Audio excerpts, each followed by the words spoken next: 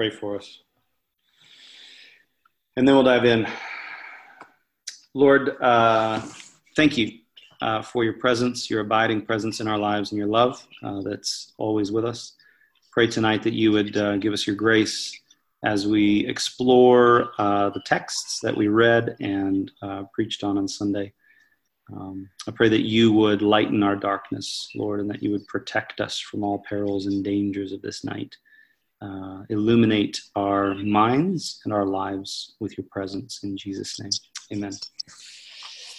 Amen. All right. So, what I'm wanting to do. I mean, I've got a few things that I could say. I mean, always, right? There's always things to say, but I do want this to be something that resonates right kind of where you guys are at. And so I wondered if we could start with a few of those things. So kairoses or questions, points of clarity or conflict that came to you from the sermon on Sunday, or perhaps like we didn't get, I preached mainly from Genesis 2.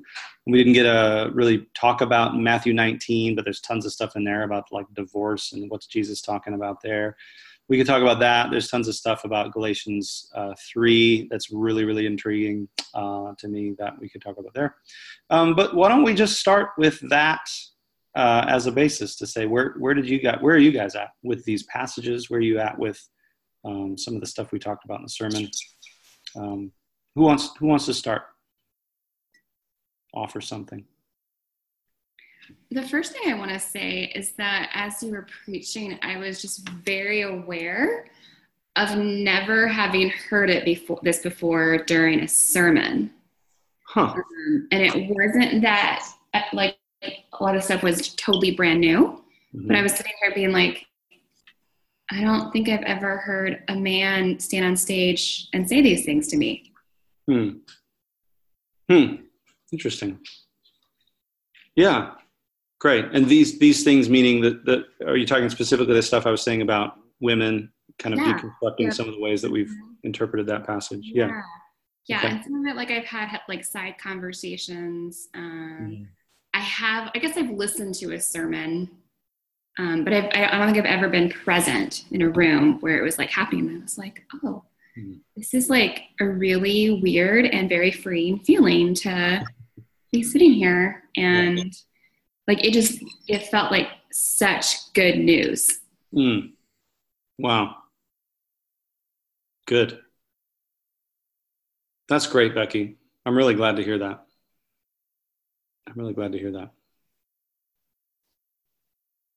I'd like to piggyback off what she said. Like, I agree with that. And like, when I'm hearing the good news, I'm like, this is really good news.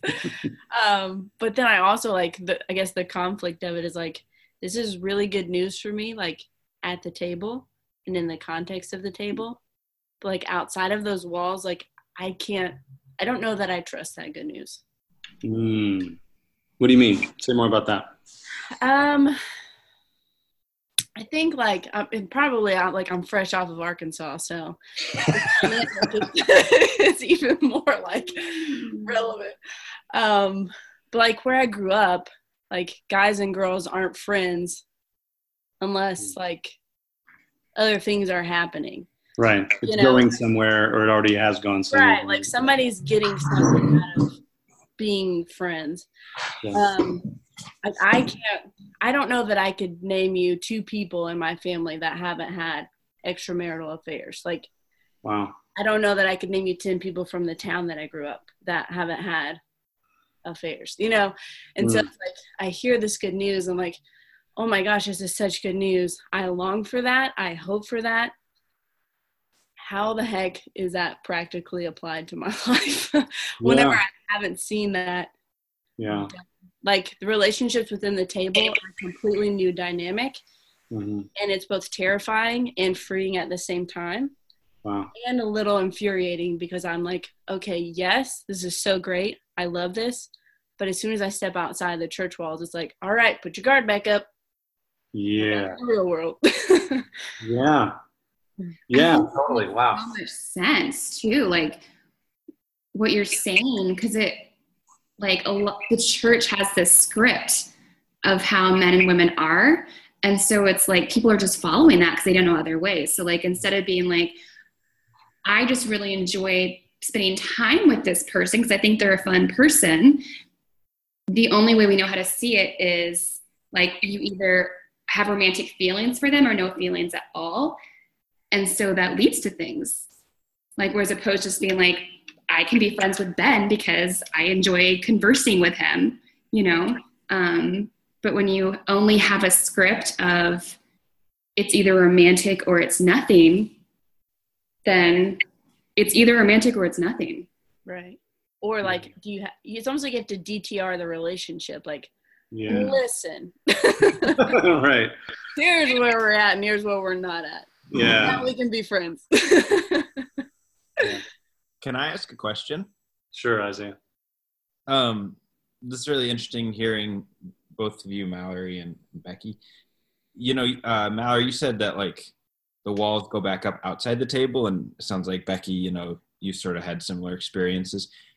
Are you guys talking about in religious context, or are you guys talking about just in everyday life as well? Because I say that because I feel like my experience has been similar to yours, although I think maybe with more freedom because I'm a guy, but only within church context. Once I get into the workplace, like men and women are friends, men and women are normal.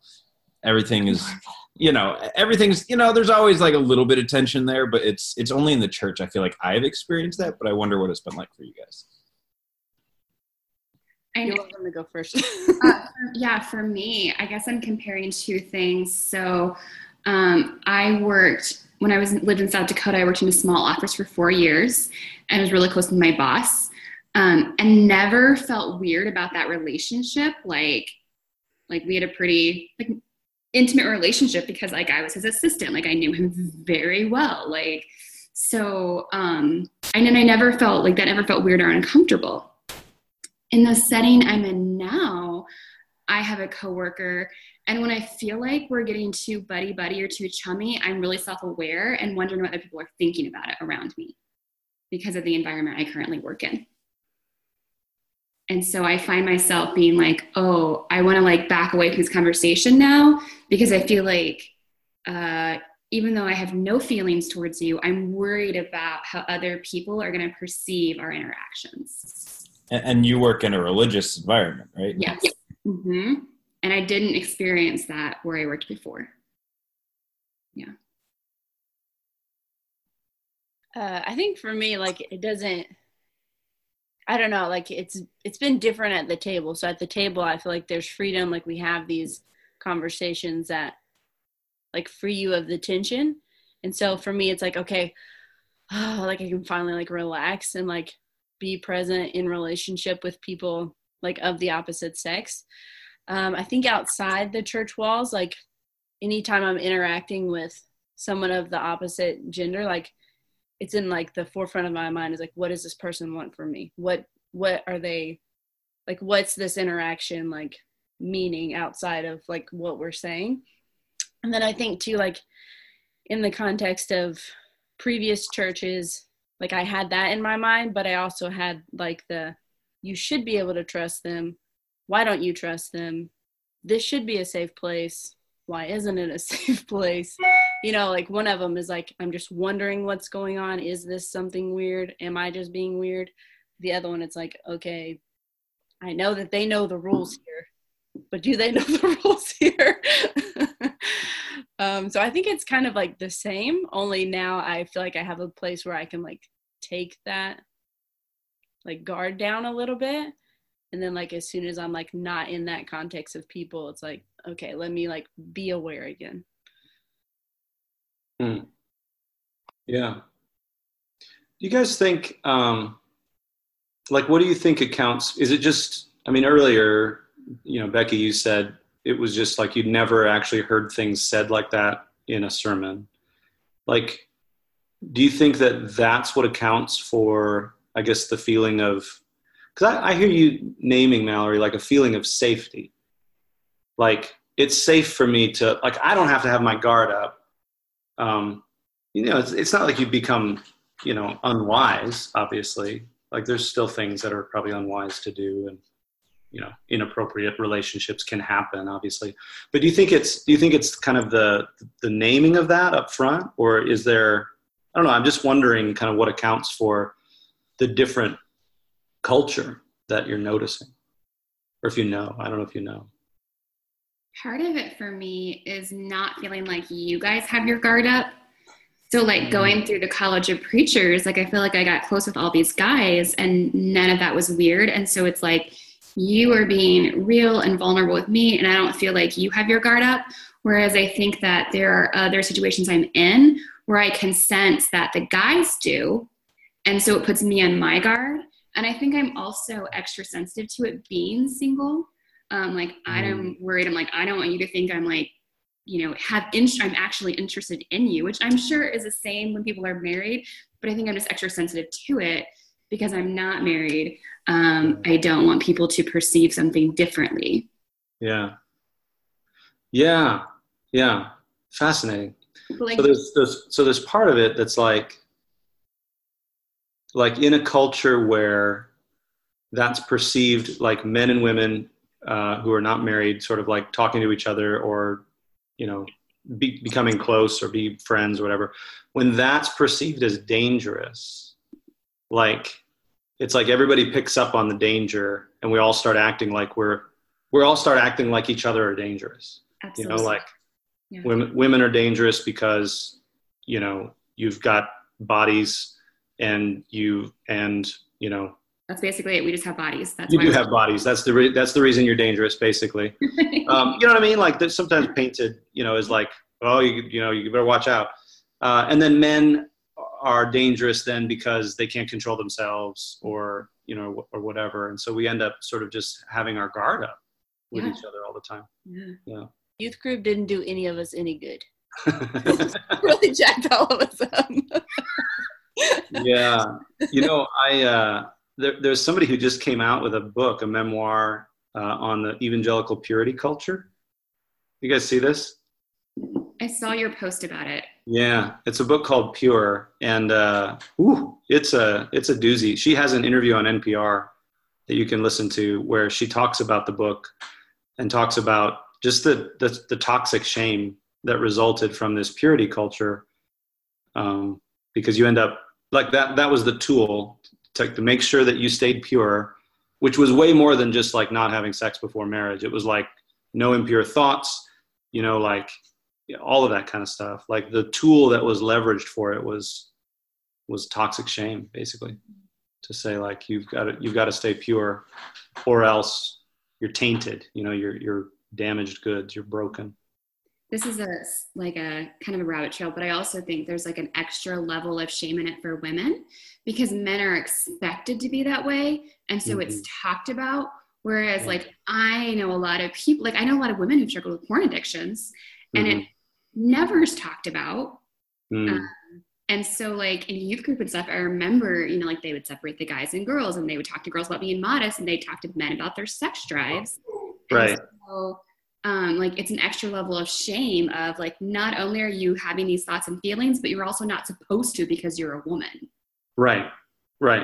Yeah. It's not normalized. Basically what's normalized is, hey, careful how you dress, but that's probably the main thing you're concerned about.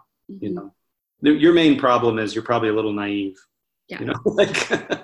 rather than, I think that it's such a toxic thing too. And I still hear it a lot today that like men only want one thing, or they're only thinking about one thing, or this idea, like I hear this, all the time from people I know well, of just like how much men care and want sex more than women. Right. And I'm not saying it's not true, but it's said in a way that like desexualizes women. Yeah.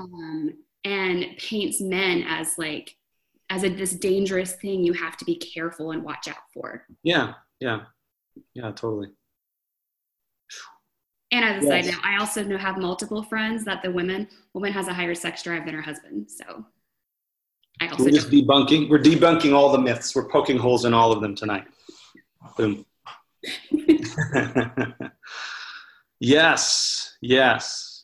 Well, good. That's encouraging.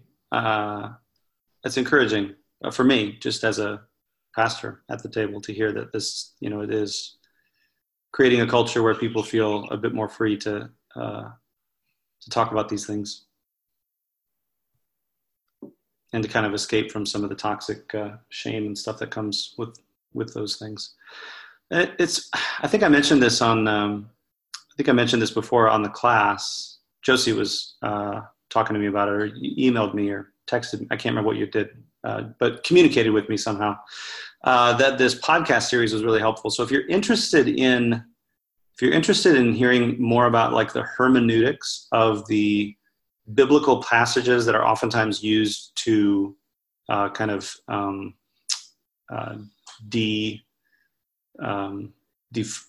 think of the word, like dehumanize or I guess create the hierarchy of male over female, right?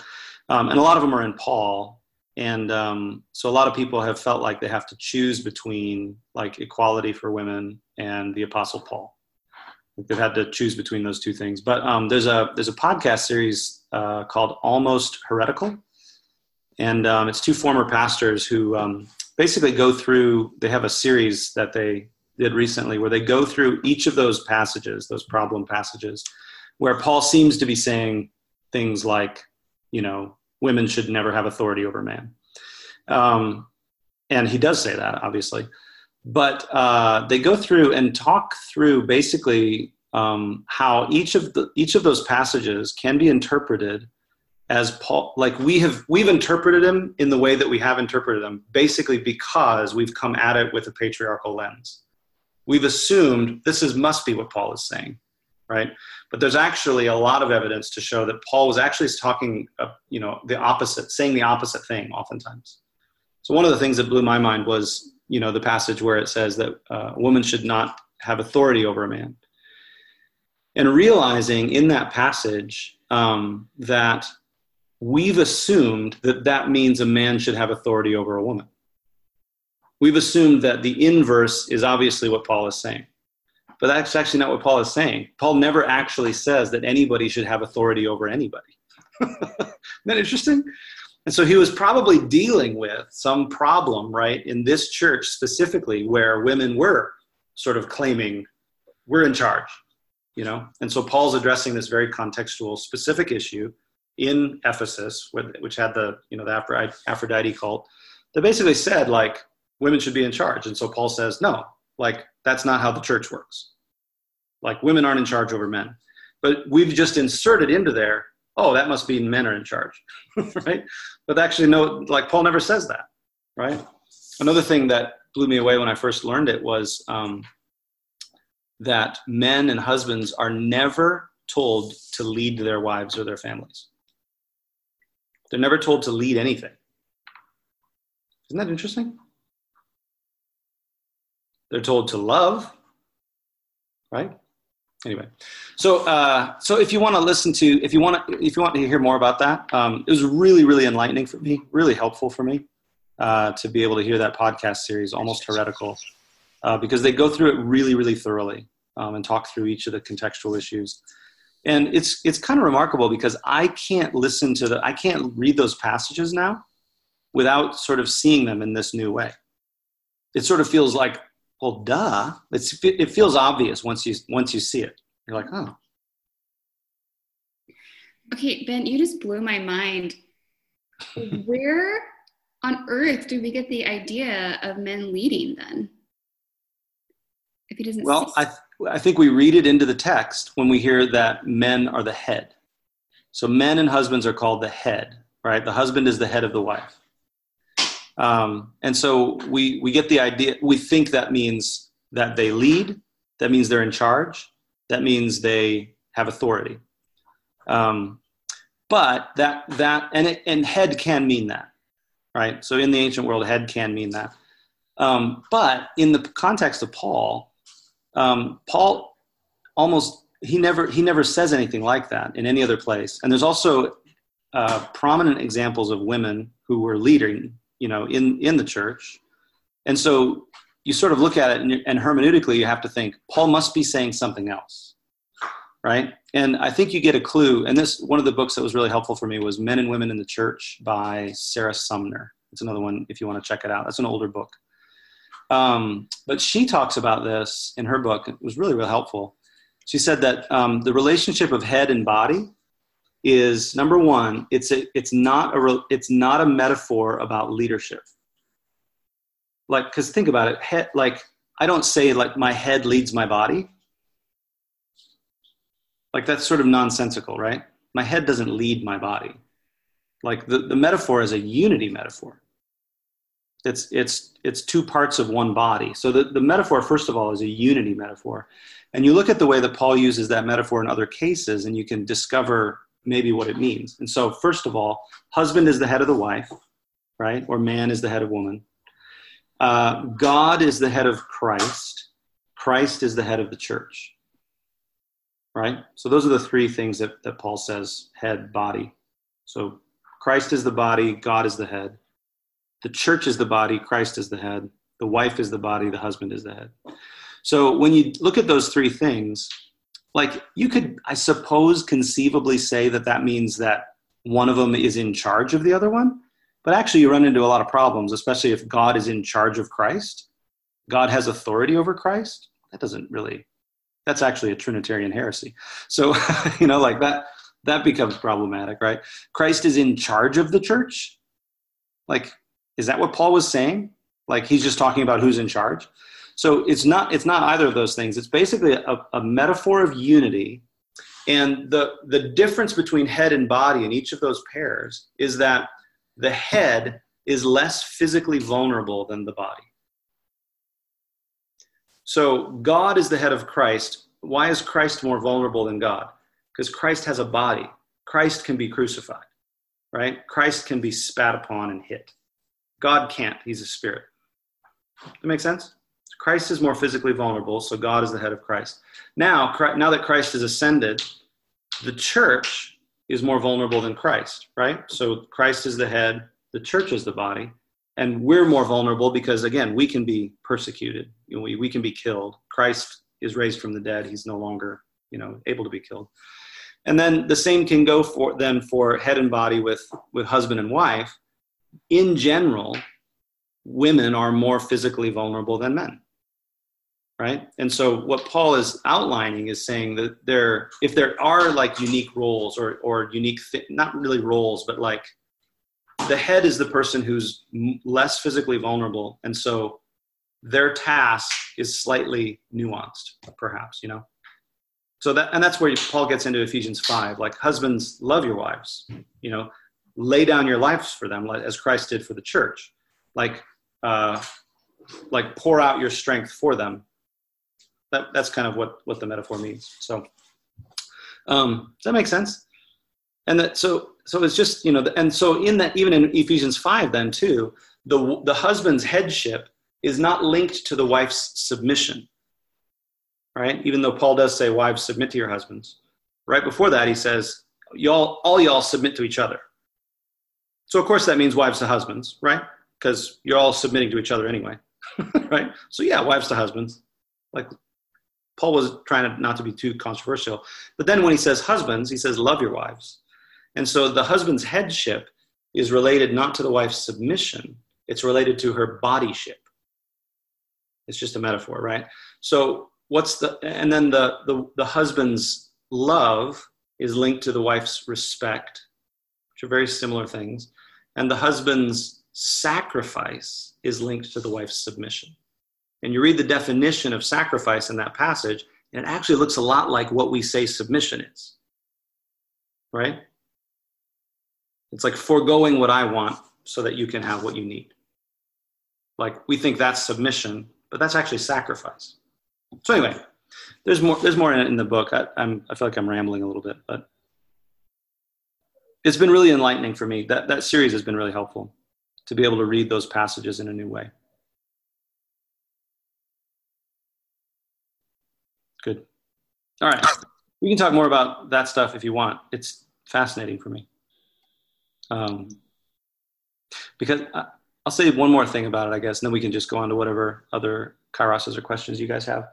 The reason I included the Galatians passage in the readings was because I think that's one of the clearest examples of like the reason that Paul is saying the things he's saying, Galatians is mostly about Jews and Gentiles, right? It's mostly about, hey, Gentile believers do not need to become Jews in order to become part of the people of God. So how do we've sort of thought it's about how an individual gets justified by faith, like how an individual gets saved, so to speak. But it's more about how do you decide who's part of the people of God? That's what Galatians is about. How do you decide who's part of the people of God? And Paul's basic argument is Gentiles do not need to be circumcised and keep the Sabbath to be part of the people of God. Like you're all one in faith. If you've been baptized, you've been clothed with Christ, you're one in faith. And then in the passage he says, so there's therefore no Jew nor Greek, slave nor free, male and female. And the pairs there that he's lining up are pairs that traditionally have had a power differential. So what Paul's doing here is he's talking about power. So the reason that male-female equality is so important to the New Testament and to Jesus is that the essence of what Christ was, one of the things that Christ was doing in sort of the cross and the resurrection and everything was undoing the power dynamics that got set up in the fall. So we were at Genesis 2 on Sunday, right? And we've got, in Genesis 2, we've got man and woman, harmonious, side by side, working together, bone of my bone, flesh of my flesh, right? It's a beautiful picture of them working together. We're going to preach on the fall this Sunday. And then I think the following Sunday is when Matt will preach on this, and he'll preach on the kind of the results of the fall, the curse, so to speak, like what happened because of the fall. And part of what happened is, this harmonious relationship between male and female becomes contentious. We now desire to have domination over each other. And that entering into the world is what creates these power differentials. It creates violence. It creates so that the relational harmony becomes disconnected. We become disconnected from each other. And of course, Cain and Abel is that's here's where it goes. Like we're now murdering each other. Right? But it's named right away as male and female now are going to be fighting, trying to dominate each other. Like that's part of the result of all of this. And what Paul is saying in Galatians and throughout the New Testament is that dynamic has been undone by Christ. And so anytime there's a power differential where one group of people gets to dominate another, Jesus Christ and Paul and the whole New Testament says, no more. Not here. Not in the church. We do not dominate each other in the church, right? And so a lot of what Paul is saying, and the reason that male and female has to be an issue is because traditionally men have dominated women. And so in this passage in Galatians, Paul is saying, so there's no more Jew nor Greek, Jew nor Gentile, right? So out there in the world, Gentiles dominated Jews in general. Inside Judaism, the Jews were like, well, that's not going to be how it is here. We're going to dominate you. We're going to make you jump through our hoops. And Paul's saying, no, there's no more of that in the church. You don't get to dominate each other. Slave and free is another power differential, right? It's a socioeconomic power differential. The free people get to dominate the slaves. Paul says no more. And it's same with men and women, male and female. There's no more domination. You submit to one another now. Like this is how it is in Christ's body. This is how it is in the church. So anyway, I think it's fantastic news.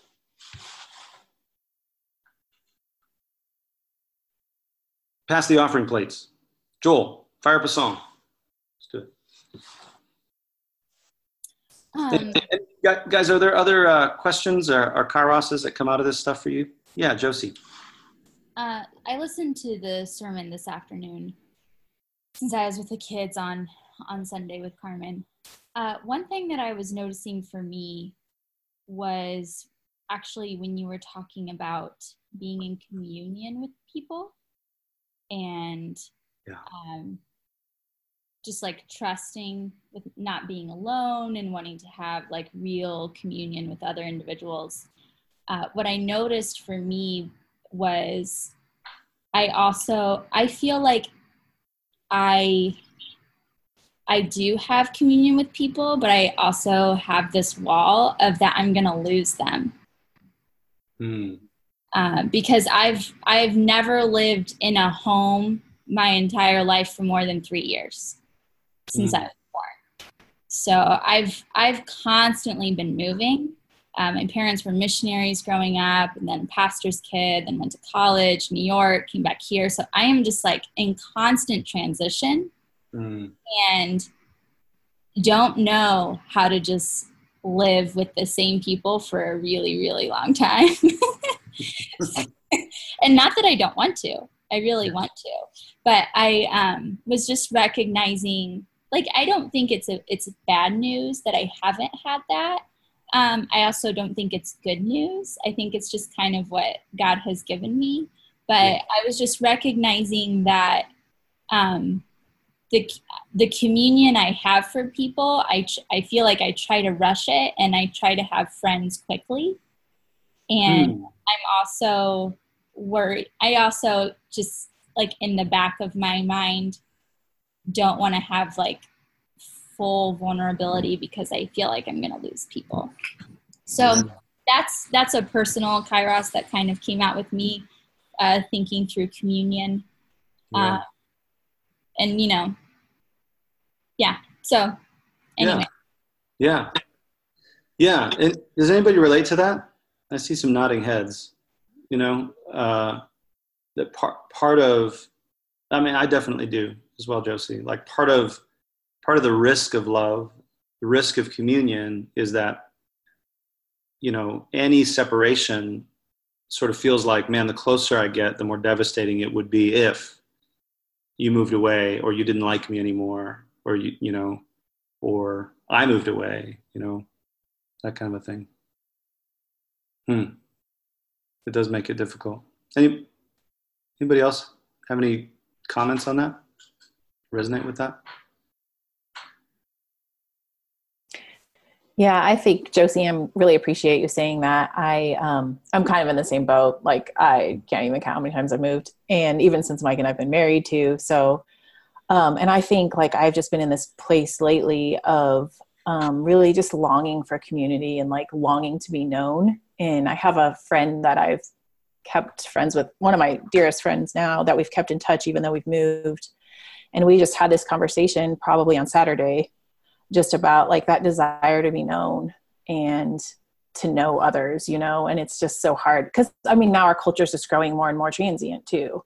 So, but I don't know. I just like feel so much hope in our church because I feel like people want to be present and aren't just like looking for the next thing. And so there is like a security in being with the people who are like, these people are going to be here, you know, and I'm planning on being here. I'm also not like, oh, I'm in school, so like 2 years from now, who knows what's going to happen, you know. It's like, I'm here, and I feel peace at that, but I also like feel that turmoil because of like wanting more and wanting it now.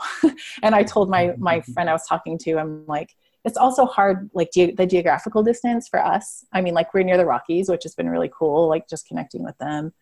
But it's hard because like I love all of you guys, and I want to like be part of your day-to-day lives, and it's just like navigating that is hard. And I emailed Ben this week and just shared, like, I've been processing that for a few days, and then like I was able to help serve communion on Sunday, and I just had this like really profound reassurance from the Spirit of like looking into all of your faces, like when you came to receive communion, and just being like, what a gift it is just to be able to speak those words of grace to people and to be like, I love these people. Like, I love all of you. And when I come in together to worship on Sunday, even though some of you I only see like once a week, there's just that sense of like that Christian love that it's just a different quality than the love you have like with your family member, someone you've known your whole life. You know, it's just like this binding together that Christ does and that the Spirit does, that it just really fed my soul on Sunday. So, and then like your word about communion on top of that it was like really good for me. So, but totally, Josie, what you're saying, like 100%, I'm there with you. So, you know. Yes. Yeah. Thank you, Andrea, for sharing that. It was meaningful for me to hear, for sure. And I think for others, based on the nodding heads that we see. Yes. Yeah. Have you guys ever you guys ever heard, I think it's Jean Vanier. I don't know how to pronounce his name. He's written a bunch of stuff on community, but he talks about the three stages of community. I don't know if I'm getting the words right, but the concept is basically like the first part of it is like idealization, like this is great, everything's awesome here, right? And then it's like disappointment, disillusionment, essentially, like, oh, like it's not so great here. But then there's another phase, which is communion, where you actually learn, like, oh, okay, well, we do life with these people, these broken people who break their promises and don't always live up to my expectations, and who can't always do the things that I need them to do for me, you know, that kind of a thing. So I'm hopeful for that as well. I get a little nervous sometimes that I'm like, are we still in the idealization stage, or have we been disappointed enough in each other to to get there? But as long as we're committed to getting there, yeah. But I hear that too on the distance thing, the separation thing. That's just a feature of our society that you have to go to great lengths to overcome. You know, I mean, we could all move into a commune together, but that, you know, that would take some discernment. You know, I remember when we had our friends, the Harveys. This was when we lived in Fort Wayne. When they moved, like they wanted to try to, you know, do this kind of life together thing as best they could, and so they moved 8 houses down from us because it was the closest house for sale that they could find. And so they moved 8 houses down from us. And I don't know, how long was that? Like a couple years? A couple years that they lived 8 houses down. And there was just a profound difference in our ability to just kind of be together, because their kids could just walk down to our house, you know, like they could just show up and we'd text and say, hey, FYI, 2 of your kids are here. I'm hoping you know. And it was easy to pop in, you know, and so we even made little rules about popping in, you know, to say, hey, pop in anytime, but stick around for 20 minutes and then go, unless you're invited to stay longer, you know. So we kind of established these, like, you know, guidelines and frameworks. I just found it really fascinating, I guess, how it changed our ability to kind of feel close to them if they could pop in, you know, and we could. And it allows you to sort of just do nothing together too, which was really nice. Like when you live far away, you have to do something together. You're always planning, like, okay, let's have dinner, or let's, you know, whatever. But sometimes they just pop in and we just do sort of nothing together. Like we'd all just be reading a book on our own or whatever. So that was nice too. Yes. Good. What else? Anything else popping for you guys?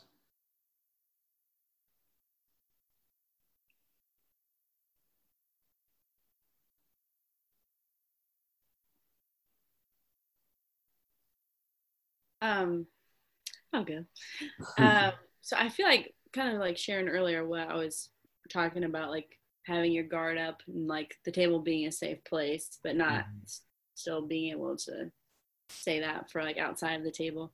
I mean, I guess maybe like my kairos just needs to be deconstructed a little more, but I feel like I find myself always wanting, like, what's a practical way to like move forward in this? Like, I long for those friendships. I long not to feel that way. I long to not wonder those things, you know. I think maybe it's like a lack of trust because of my perspective or what I've learned culturally. You know, haven't really deconstructed that much. I just listened to the sermon this morning, but I don't know. Like, I feel like I'm stuck in this, like, this idea or this good news that I agree with and hope to be true and see to be true in the table. Like, how can I learn to like live into that good news every day in every situation? I don't know. Like, I guess I have a hard time. Like, how can you practically learn to trust? You know, the good news. Like, how can you do that? Yeah. So I think that's kind of been like my reaction to the biggest reaction to the sermon. Like, okay, this is good news. Now what?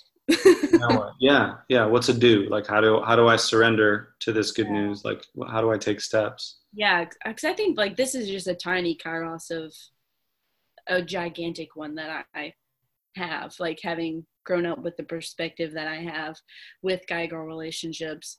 I mean, I've talked to some people in here through DNA groups or coffees or margaritas, Josie, you know, or like, you know, talking through with Spencer and just, I think this is like a motherload of a kairos, and like this little blip kind of is like bringing things to front. Yeah, I think like, okay, I've got good news. Like, what do I do with it? Yeah. No, that's a great question, Mallory. That's a really good question. And I appreciate you sharing too, that kind of feels like a big kairos for you. So, Yeah. I mean, I'd love to just hear if anybody has like anything come to mind as you hear Mallory wonder out loud. Not that you got to give great advice. Go ahead, Becky. Yeah. I think the first thing that came to my mind is just trusting it and practicing it. So, you know, like actually leaning into some of the, like some male friendships. And I think that, like you've said, that you have that some at the table, like, and if you could press into that more, that if you can create that trusted, safe place there, then maybe it'll spill over into other areas of your life. Yeah. Because you know it's a safe place to start. Yeah. But can I interject something too, though, Mallory? Mike and I have had some very interesting work experiences, including like Mike's had some people say pretty graphic things to him that they knew he was married. And like, he's had like a woman this week hint at him about like going out for a beer.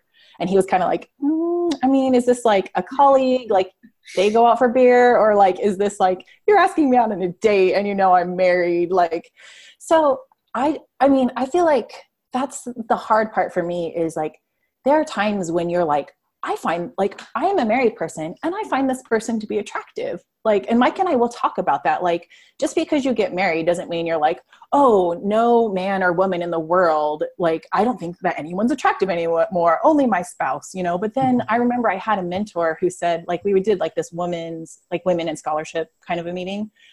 And she was pretty much like, you kind of have to be honest with yourself too, because you have to be like, maybe like if you can be honest with yourself and be like, I'm like really feel that I'm like attracted to this person, that's not the person to go out and like get coffee with and build a friendship with.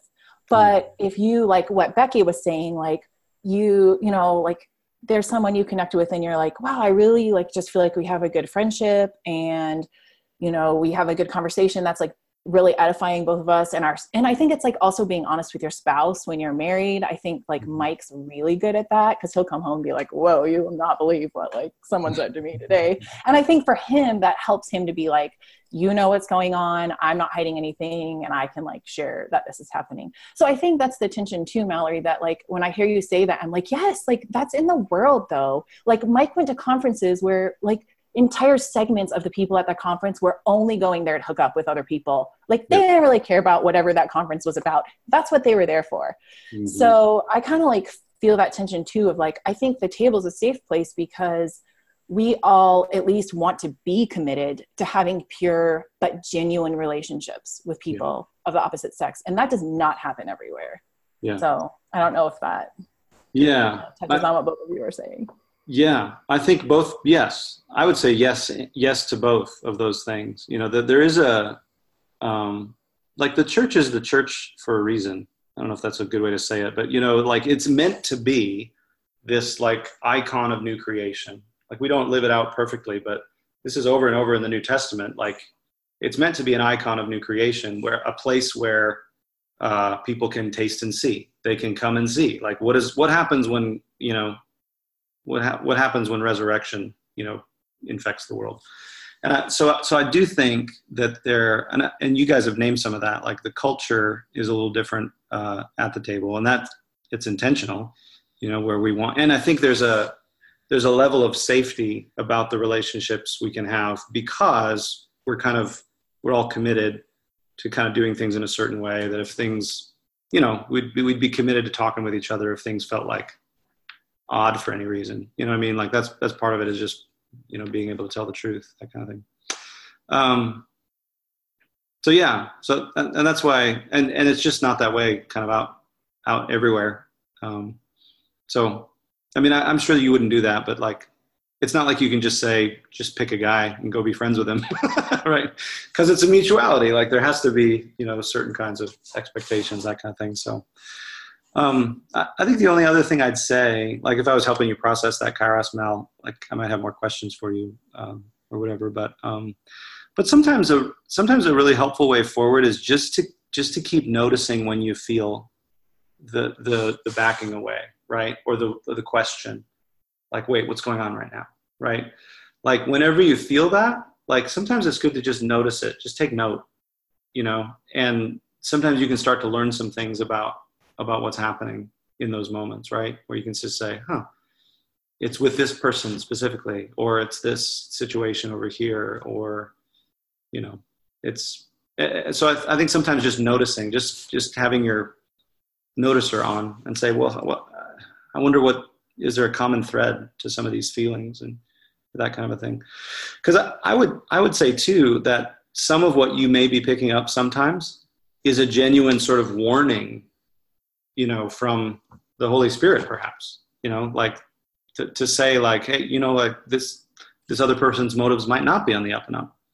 Like they might, like Mike's colleague, I don't know, like, I don't know what this beer means, like, I'm not sure what that would all be all about. So I don't know, but I want you to feel like you've got a way forward though.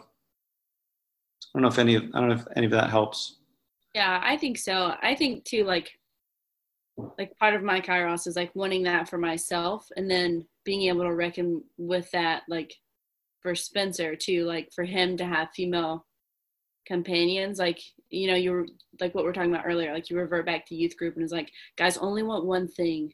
And if they're being nice to you, that's what they want, Yeah. And so it's like, okay, now that, I mean, specifically, like I stay at home, I'm not interacting with people regularly, like Spencer's always out interacting with people regularly. And then I have like, I see certain relationships. I'm like, well, I'm not around you guys. Like, what's happening there?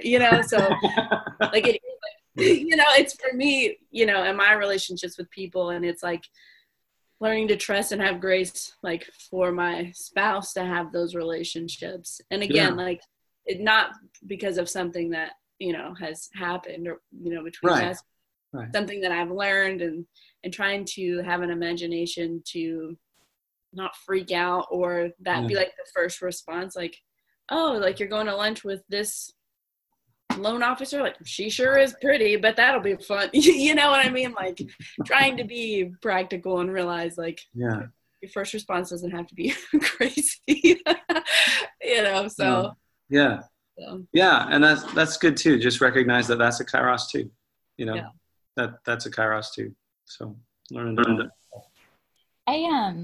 I just want to say, so I don't know if this would be encouraging or not. I have no answers, Mallory. Is that encouraging? I also, and kind of still do, but especially before I moved to New York, had just, this idea that, well, men and women can't really be friends.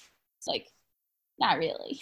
And then when I went to New York, and when we went to All Angels, and even in New York City, people who didn't go to All Angels or who were not Christian, they just had they showed me what such great friendships could look like between men and women, married, not married, single, like everything. But it took a long time, and it just took seeing people do it like over years for me to finally like put my walls down a little bit and allow myself to have those relationships, feel comfortable with Isaiah having those relationships. So I just want that, to be an encouragement for you to give yourself some time to just through the whole thing. And that I do think it can happen. Yeah, Thank you. man. I want to share my kairoses with Josie. She's Those a are good very pastoral words, Josie. Very kind, very, very wonderful. I'm receiving them as well. Yeah, yeah.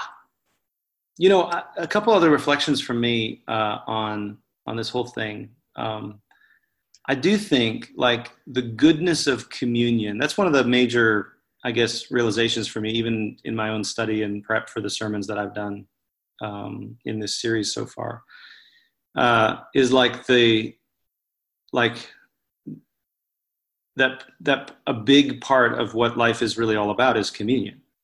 Like this is what God has created us for, to sort of to participate in a life together, right, with Him and with one another in this sense of like intimacy and closeness. And I think that's part of the reason that it's been distorted and attacked. You could say, you know, like if the enemy is going to attack something, he's going to try to get in between, you know, male and female, and also just any other human, right?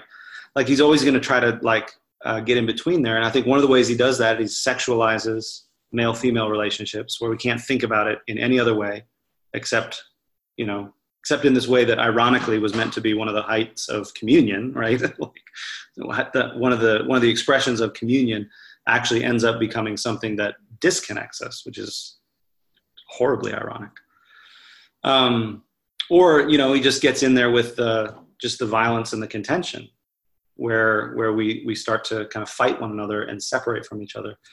And I think, you know, you'll hear this in this Sunday's sermon is going to be about the fall, and you'll hear this in this sermon as well. But one of the biggest shifts in my thinking over the past few years has gone from looking at sin, like what's the essence of sin?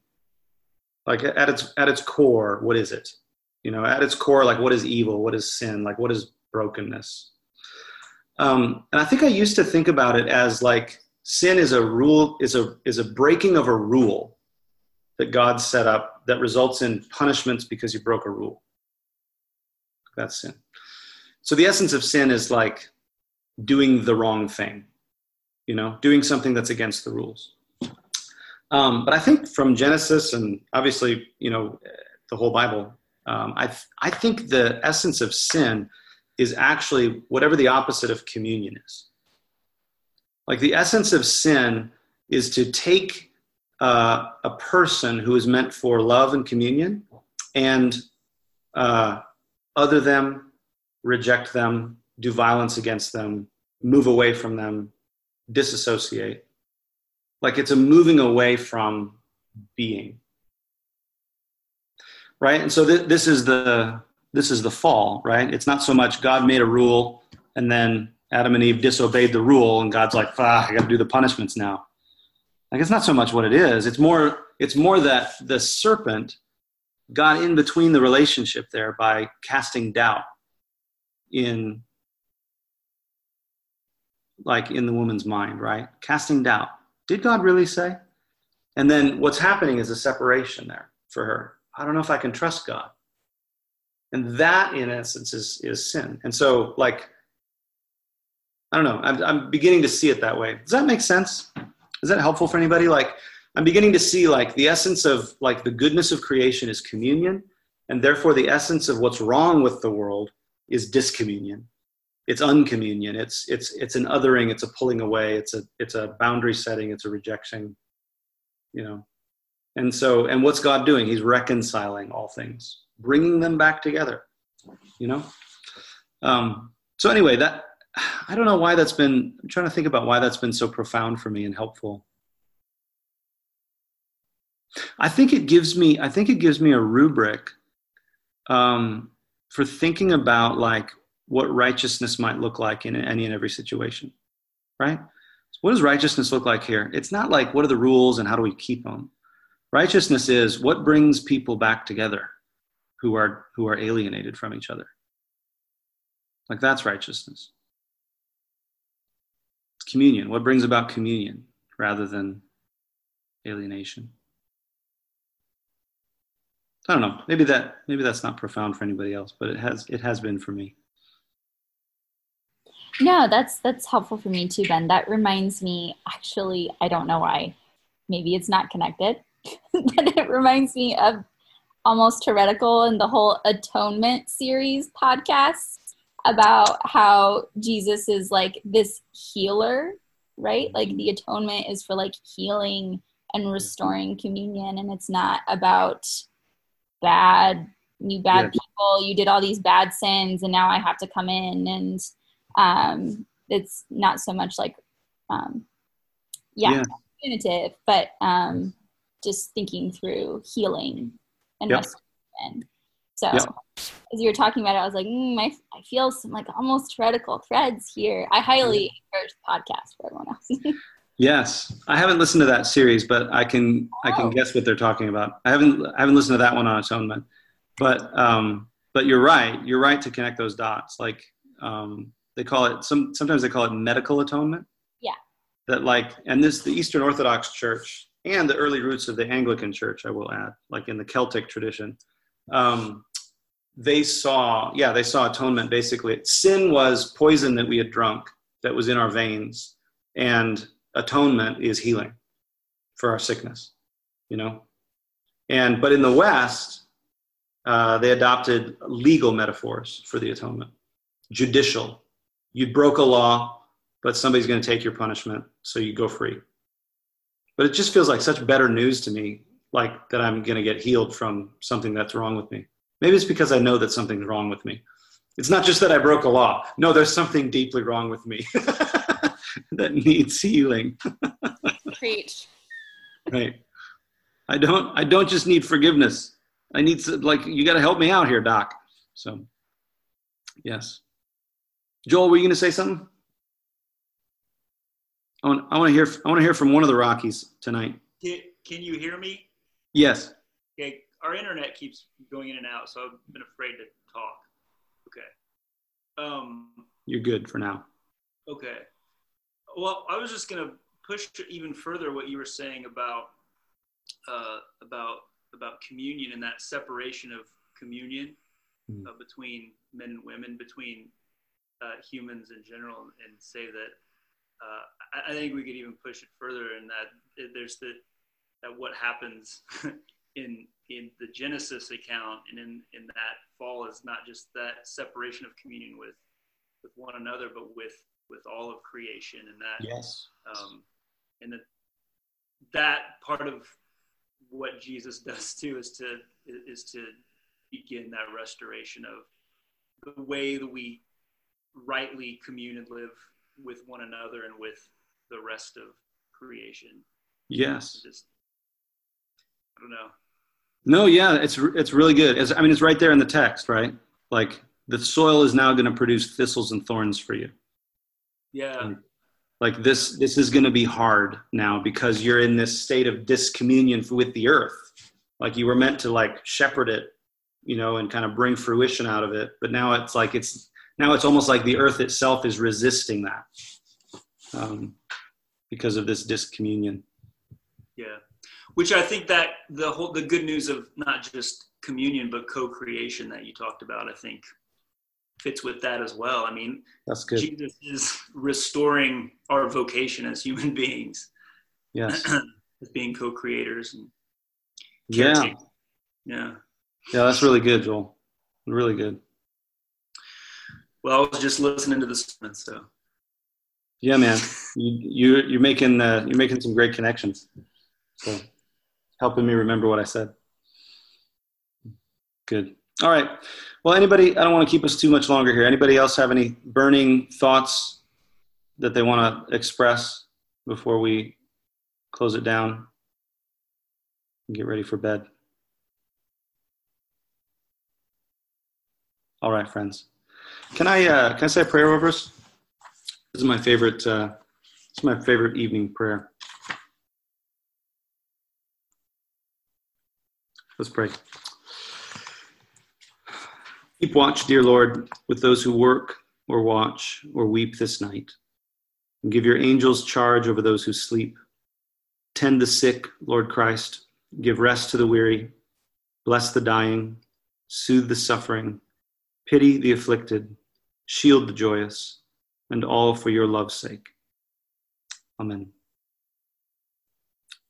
All right, friends, we will look forward to seeing some of you, actually just one of you, at my house on Thursday. If you can make it, Becky. The rest of you guys all get together somewhere else on Thursdays. Man, I'm not part of the party. Yeah. All right. Well, now that I'm super jealous, it's time to go. All right, guys, we'll talk to you soon. Peace, friends. Bye-bye.